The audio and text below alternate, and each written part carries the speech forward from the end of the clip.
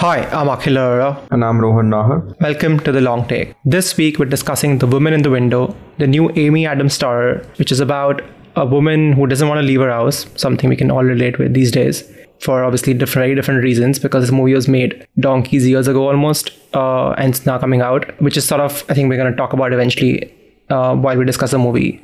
But what I want to start off with is almost like in a backwards fashion. We do spoilers here, so that's never an issue. But the movie is essentially bonkers in the last 20 minutes for me. Are you with me on that, Rohan? Oh yeah, it's like a bizarre third act. It goes insane.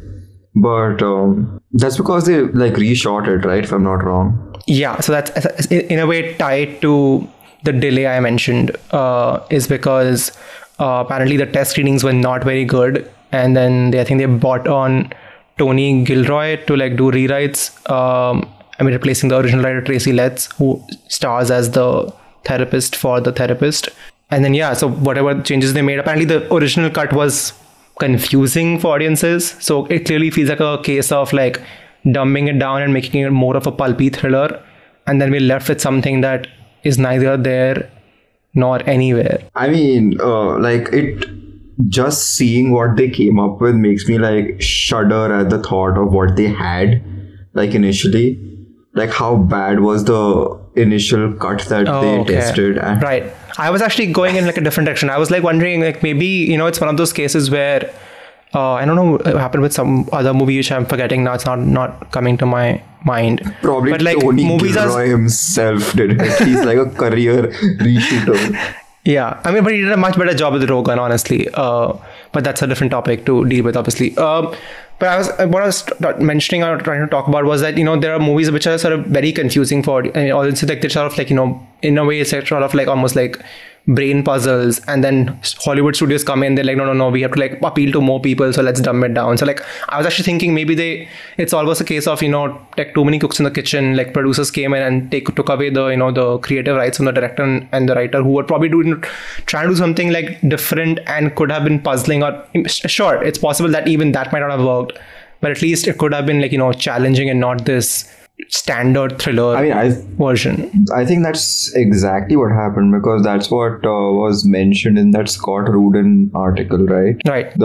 So there were multiple Scott Rudin articles, and one of them had this piece of information buried 70% down, which is basically, it was his call, right? This is his movie, and it was his call to kind of take it away from Joe Wright and bring Tony Gilroy into the fold, which I feel is such a it's a lost cause situation, right? I don't think he thought that he could improve it much, because what do you do with this? It's not Justice League where you can afford to spend $30 million and reshoot significant portions of it. This is basically a compromise situation. What do you do when you have a rubbish and this happens so often. I can count 10 movies in the last 2 years that have done this, from everything from that Predator movie that Shane Black did, where they reshot the third act, to that Gangster Squad movie where they reshot the third act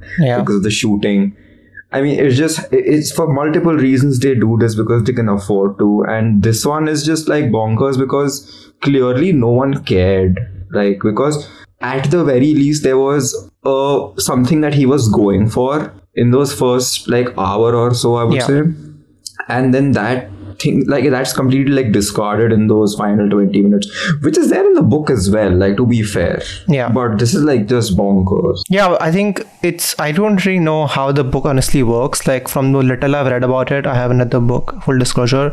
So what little I've read about the book, it's your sort of standard pulpy thriller. Essentially, it's not trying to be a high-minded sort of it's even the book is very much inspired by Hitchcockian movies and all that, and film noir, so all those sort of references that the movie's also making are not invented by the director or writer. They're basically sort of being taken from the book, and in fact the book has a lot more references. I stumbled upon a list of the references the book does, and apparently it's the list is 50 or 70 long, and they've taken out subplots from the movie as well.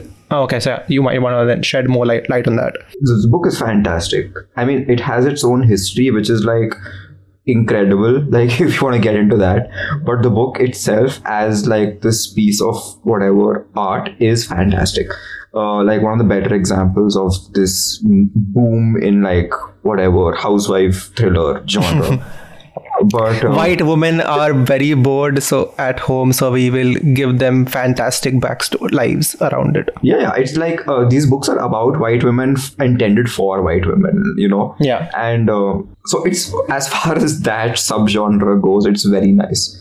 And yeah, you're right, it has multiple references. Like, that was one of the things that I really liked about the book, in fact, because every evening she would curl up and watch a movie, and like they would discuss the movie, like she would talk about the movie, and like it was like a real passion for her. And you know, obviously it would go into more detail because it's a book and you can like get inside the character's mind and all that, which is totally like done away here. So what Joe Wright's done, instead of like having the person speak about her love for movies and old movies in particular, he has like visual homages that he does to like Hitchcock and stuff, which is interesting and makes sense. That's exactly what you would do. And but then I don't know, man, it's like it's chopped up very haphazardly. It feels like they had more, like it was more of a slow burn originally, is the sense that I got, because it's kind of, and it is a slow burn, right? Like for the first, like until that, I would argue that it is a slow burn for the initial, like until the part where we basically get the whole revelation and everyone is in one room, or the entire giant ensemble. Until that point, it did feel to me for like a slow burn, and then it just Koreans context of that. That in the context of that Abbas Mustan ending, it feels like a slow burn. But like generally speaking, it's hardly like, it felt very like plot driven and from A to B. Like that I argue, but I think it can be, for me it was both at the same time. Like I was annoyed by how everything was very plot driven, but I think that's just a facet of its thriller driven nature. But then it still was, it did feel like it was building up to a more sinister mystery than just, we will have an action scene with Amy Adams at the end. So like a huge problem, normally I forget stuff, but this time I did not. Like this time I fully knew where the story is going. And which sucks, because otherwise like it's very easy. Like I forget things that I watched yesterday. Right. But so that was not working for me either. Like there was no suspense whatsoever.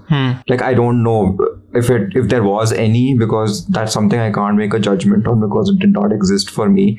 But like, was there any for you? Like, did you feel at all, I thought, like, intrigued by the I'm not sure I felt intrigued by the turn of events, but I was in a way annoyed by how predictable that was, in terms of not like who it was, but in terms of that it was coming, right? So the whole sort of the first hour hinges on the fact that they want you to be on both sides, right? They want you to they want to give you clues that, oh, maybe she is fine, right? She's actually seeing this, and then no, maybe she is crazy. Like that's how the movie hinges on, right? If it doesn't make you feel both those things, then you cannot sort of be in that suspense of, oh, what is happening to this woman? Like, is she actually observing these things? Are they real?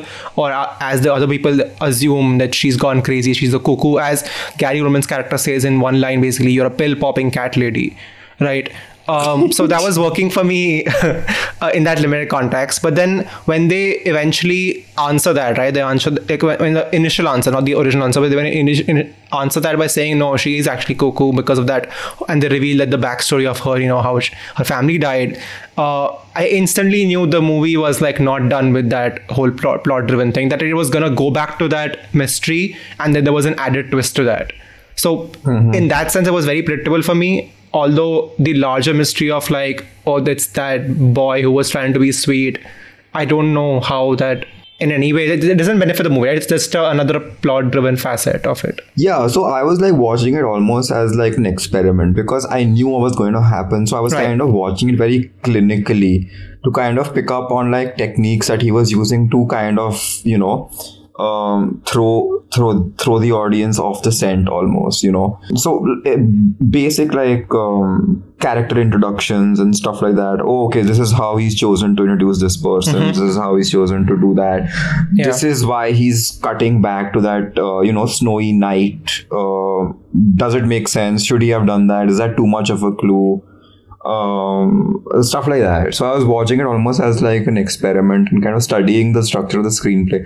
But then later I realized that it doesn't make sense because it's one of those screenplays where, and it's Tracy Letts. Like, obviously, first draft is Tracy Letts. I don't know how many gazillion people like have their paw marks all over this. And it's mostly uncredited, sadly. Yeah, so like just some like sweaty like 20th Century Fox guy on set, nahi aaj ye nahi karna, like change that. So it's one of those situations, and you can tell it's one of those situations because like the first time Wyatt Russell's character comes in, like Amy Adams is like, David, you're my tenant. Yeah, there's a lot of obvious exposition. Like that's basically the purpose of many characters, right? Including Gary Oldman, and I would argue even to an extent, basically like why is Jennifer Jason Leigh even there? Like what is she be doing, bichari? So like people like them, like that are basically are like. Yeah, they just basically exist to like confirm, I am Jane Russell, so then we can move on with the movie. But I remember a lot of the twists because there are a lot of twists that are answered in like the final, I think 30-40% of the story, even the book. And I found those to be very satisfying when I was reading it. I was like, oh, that's interesting, because it's not just simply Rear Window, it's also like elements of Vertigo. There's The Lady Vanishes, which is my favorite Hitchcock, and there's a lot of that happening. So like reading the book, I was very, very I was fully invested. I'm just surprised that normally, the assumption is that if you have a very solid blueprint, it's very difficult to like mess it up. So I can't imagine, like, despite like there are about 25 Academy Award nominations in this cast, like if you like divvy. Yeah, but that's what like I've always like landed on, that is that even the best actors in the world, like even Meryl Streep cannot make a bad script into a good movie. It's just the honest truth of filmmaking. This is down to the script, right? 100%, because technically, and this is the difference between like Ribhu Das Gupta and Joe Wright. Like Joe Wright knows how to make them as bad as this movie is. It's like refined, right? Like it looks production design is very good. I mean, so the guy who shot it is I think the best cinematographer in the world. In my mind, Bruno Del Bonel is better than like Roger Deakins or anyone, and that's partly because he works less frequently. And it's just surprising to me that obviously he's done Darkest Star, which is another that's the only reason like Gary Oldman is in this movie. See, this is the thing with Joe Wright, right? So he makes like high grade trash, in my opinion. Yeah. Especially in the last like 5-6 years. Since even Pan was that, I would argue. So basically, it's like this after he made like Pride and Prejudice and then Atonement, he's pretty much dissolved into this description you just mentioned. A-list trash, right? With like really solid cast and like with slight pretenses of like Oscars. Technical, like everything A+, but then everything else will be like jumbled up, which is weird. And he does like this weird, so he's essentially like Guy Ritchie, like it's just style over substance most of the time.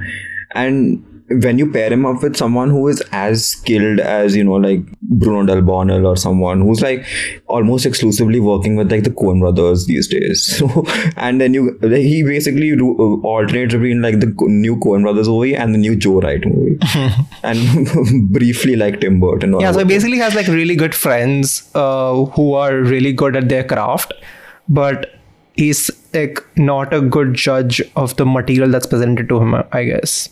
So there are some directors who can elevate like mediocre writing into good stuff. Sometimes Shyamalan, right?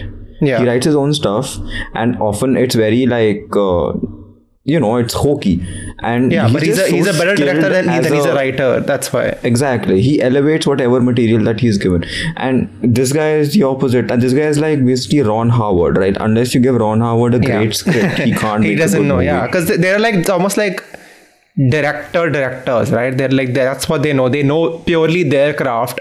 Outside of that, they're not on that firm ground. Like Ron Howard is a perfect example of that. Yeah. Although like Ron Howard's such a veteran, like he will see a script and he'll know exactly what he does to like improve it, and he'll get 15 people on board if need be, and he'll tell them to improve it. Whereas I don't think Joe Wright has that kind of pull, although like certainly with actors he seems to, but I don't think he has a sort of pull with like, you know, the studio or whatever, because he can clearly just get kicked out of his own editing room as yeah, that's also like a Hollywood nature as well. Like that's again, I feel like it might be like a Rudin thing as well, is that once that test screening just came like negative, I'm pretty sure Wright essentially lost control of the movie then. Yeah, because this isn't like some, you know, like something that can be discarded. Ironically, it was discarded, but like I can imagine 2 years ago this was coming after Gone Girl and Girl on the Train, which are both very, very successful movies, and they were anticipating this to also make like $200-300 million.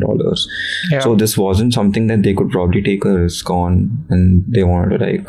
Yeah, and back then there was still a full-fledged studio. There was like the acquisition, he had not even like, you know, gone through like remotely close to it. And look at it now, it's like basically Fox ditched it, Disney ditched it, and Netflix also ditched it because there was no publicity for this movie. Yeah, I mean that tells you, right, like the fact that Disney, despite having a streaming service called Hulu in its hands, would allow this to be like, okay, let's just make whatever money we can make from Netflix, because we do not want to put this on Hulu and earn zero. Yeah, something that they already owned. They were willing to sell it off, right? It's so weird to like play something on Netflix which has the Netflix logo, and then you get 20th Century Studios and you're just like, yeah, allowed, eh? This is allowed. Yeah, this is like disruption. Like, because see, if you're, it isn't as simple as it sounds. That they just sold this thing off or whatever, because there's like contracts involved, and especially when you have A-list talent like Amy Adams and Gary Oldman, etc. Yeah. And Anthony Mackie for like some for like 3 minutes here cameo.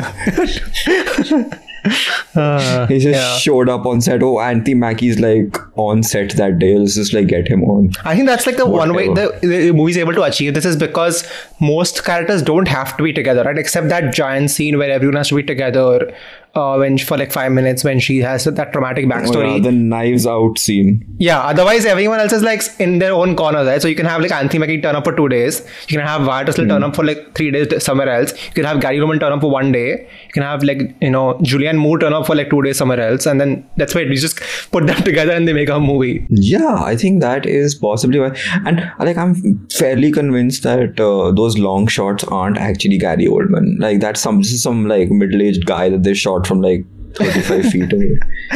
You will not let go of this Jet Li's theory, and you'll start applying it everywhere now. But like if you listen, all those stories that you've heard over the years, like for 100 years, you've heard those stories that, you know, those big shot stars, they don't show up on set. Like they will actually, like Vin Diesel doesn't show up on set. Vin Diesel has someone who looks like him. I mean, but he only does action movies, and so yeah, and then 90% of action, so I'm pretty sure his stunt double is doing more work than he is. It's the joke, right? It's the joke that it's been there in everything from like Entourage to like any like film business satire. Like I only like from Tropic Thunder to Entourage, like it just comes with the close-ups. Yeah. That's all. Like, so if you have your close-up that day, you're going to show up on set. Otherwise, some stand-in is going to be on set. And there is no way Gary Oldman, fresh off an Oscar, is devoting 6 hours of his day to like just walking around. It's not happening. Yeah, I'm sure he loves Joe Wright for that Oscar, but I'm guessing he doesn't love him that much. Yeah, he loves him for the $3 million that he probably made for like 3 days work on this. Yeah, that's possible. That's about it. But where was my... So contracts, right? It's not as easy as it sounds. Like they just don't discard it and leave it lying on the floor for someone to pick up. It's... You gotta rewrite those contracts, hai na? Yeah. If a movie is intended for theatrical release... And if it's going to streaming, Yep. So you're gonna rewrite all those things. So Amy Adams especially would have expected like a huge portion of the back cut from like the profits, which is not gonna happen now. So like you have to give her money from somewhere. Exactly. So what probably happened is that they paid Amy Adams essentially, like they bought her out of her contract. So they paid her a bunch of money, and I'm sure they paid a bunch of money to all the other people as well. And I don't know if that's burning bridges or not. Like basically, if you're saying that, hey, we own this movie, we can very easily put it out on our service, but no, we don't want to. Instead, we will pay you money to take all of this somewhere else. Yeah. Does that like take away the future possibility of them appearing in like a Marvel movie or something? Like we just don't want to get into the Amy Adams business anymore. I don't know, but it definitely like tells me like how Netflix has in a way changed as it becomes so big, right? Like now it's like the reason, there is obviously a business reason it's taking this movie, right? Like it knows the movie was bad because like it's not dumb, obviously, the executives, because if they've seen like the kachra that's happening behind the scenes of how the movie got to the finish line, so clearly they're taking the movie for very different reasons, right? They're taking the movie for the same reasons they like have stuff like, you know, Kissing Booth or like Bridgerton or stuff like that. No, but I would argue that's not an ideal example. I would argue this is along the lines of, say, Girl on the, like the Hindi Girl on the Train, or like Sardaji Ka Grandson or something, which is coming out. No, because you know, you have like, even if you greenlight a movie and it turns out to be crap, you know how much you want to, like, energy and money and budget and everything you want to invest in promoting it, right? And we clearly saw what happened with Girl on the Train, which is like basically just brush it under the rug and let's forget about it, you know. And there's no promotion happening for Sardaji Ka Grandson or whatever the hell that movie is called. But like, why even then pay like Amy Adams so much money to get this movie in the first place? Like, why would Netflix do that? The decision to not promote this movie isn't a new one. The decision to not promote this movie and basically just let it exist in this vacuum on this platform was made when they bought it. And no one negotiated it. Not a single actor was like, nahi bhaiya, I will only agree to this if you agree to promote it, which is part of I'm pretty sure like after seeing the crisis themselves, they were like, I'm not coming for a press tour. This movie is 2 years old. There's like a bullet dodged. Let's move on. Yeah. Forget this ever happened. I'm pretty sure even Amy Adams didn't want to remind anyone that she exists in this movie. So they're just like, yeah, move on. I have a new stuff to do now. So this is what happened after, what's her name? Jennifer Lawrence won her Oscar, right? So the movie that came out immediately after she won her Oscar, she tried to bury it. Like she actively tried to kill the release of that movie. It was called Serena or something. Oh yeah, I remember that one. They also had Bradley Cooper. Yeah, exactly. So it was coming, and they kind of basically they were like, people were like, oh, we saw you in Silver Linings Playbook and we think your chemistry works and let's make another movie. Oh wait, it bombed. No, so they waited for, this happens also, right? They push the release of something when they know that the stars are going to pop, obviously. And that's what they did. And Jennifer Lawrence was like, nope, I'm going to use all the money and clout that I've earned to kill the release of. Yeah, because they know for them it's like, for the studio it might just be one movie, but for the stars it's almost like burning the next 2-3 years of your career, right? No one's gonna touch you for now. And especially for Amy Adams, right, who's on the single-minded like quest to win that Oscar. I think she has like 5 or 6 nominations now without a win. And without a win, crucially, and she's like entering like Kate How did she not win for Arrival? Who won that year? Emma Stone. Oh, La La Land. Okay, damn it. I can't even fault it then. What the hell? She wasn't nominated.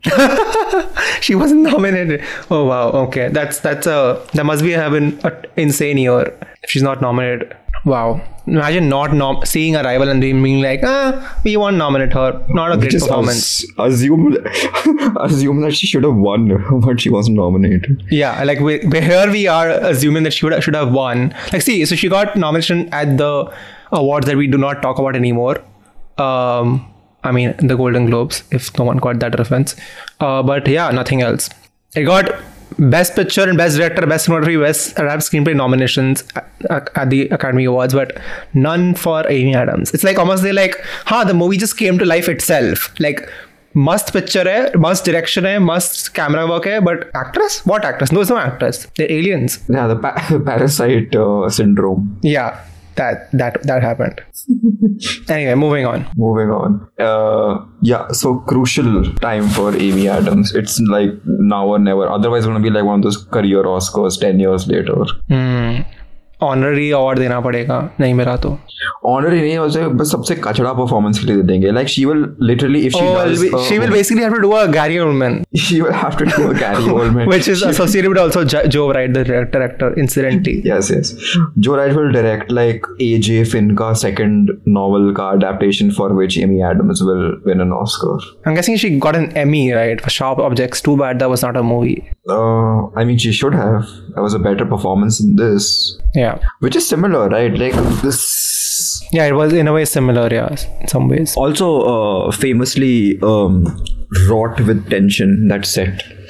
With Jean-Marc Vallée and I think Marty Noxon was the writer on that. I remember she said that they had like toe-to-toe screaming matches or something, if I'm not wrong. But yeah, that worked out. So maybe she was like, who cares? Let's see. Let's give it another shot. Yeah. And she's been through Justice League. What is Amy? Amy Adams is cursed. Yep. Cool. Amy Adams is cursed. The last sentence then. Which is fitting for this movie. Just projects also cursed. That's all for this episode of The Long Take. You can find us on Facebook, Twitter, Instagram and YouTube at The Long Take Pod. You can write to us at thelongtakepod@gmail.com. Please leave us a rating and a review where you listen to this episode, and we will see you next week.